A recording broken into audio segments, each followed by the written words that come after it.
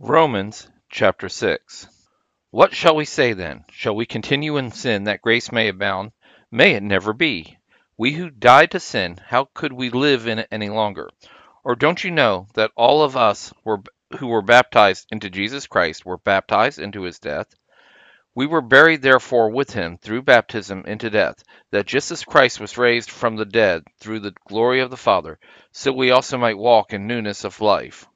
For if we have become united with him in the likeness of his death, we will also be part of his resurrection, knowing this, that our old man was crucified with him, that the body of sin might be done away with, so that we would no longer be in bondage to sin.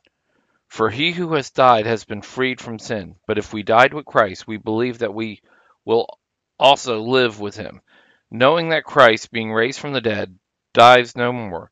Death no longer has dominion over him. For the death that he died to sin one time, but the life that he lives to God. Thus, considering yourselves also to be dead to sin, but alive to God in Jesus Christ our Lord. Therefore, don't let sin reign in your mortal body, that you should obey it in its lust. Also, do not present your members to sin as instruments of unrighteousness, but present yourself to God as alive from the dead, and your members as instruments of righteousness to God. For sin will not have dominion over you, for you are not under the law, but under grace. What then? Shall we sin because we are not under law, but under grace? May it never be.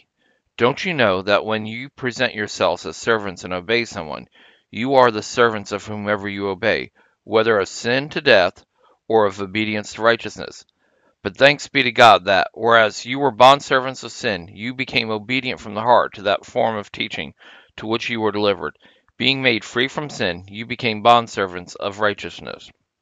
I speak in human terms because of the weakness of your flesh, for as you present your members as servants to uncleanliness and to wickedness upon wickedness, even so now present your members as servants to righteousness for sanctification.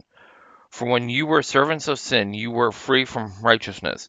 What fruit, then, did you have at the time in the things of which you are now ashamed?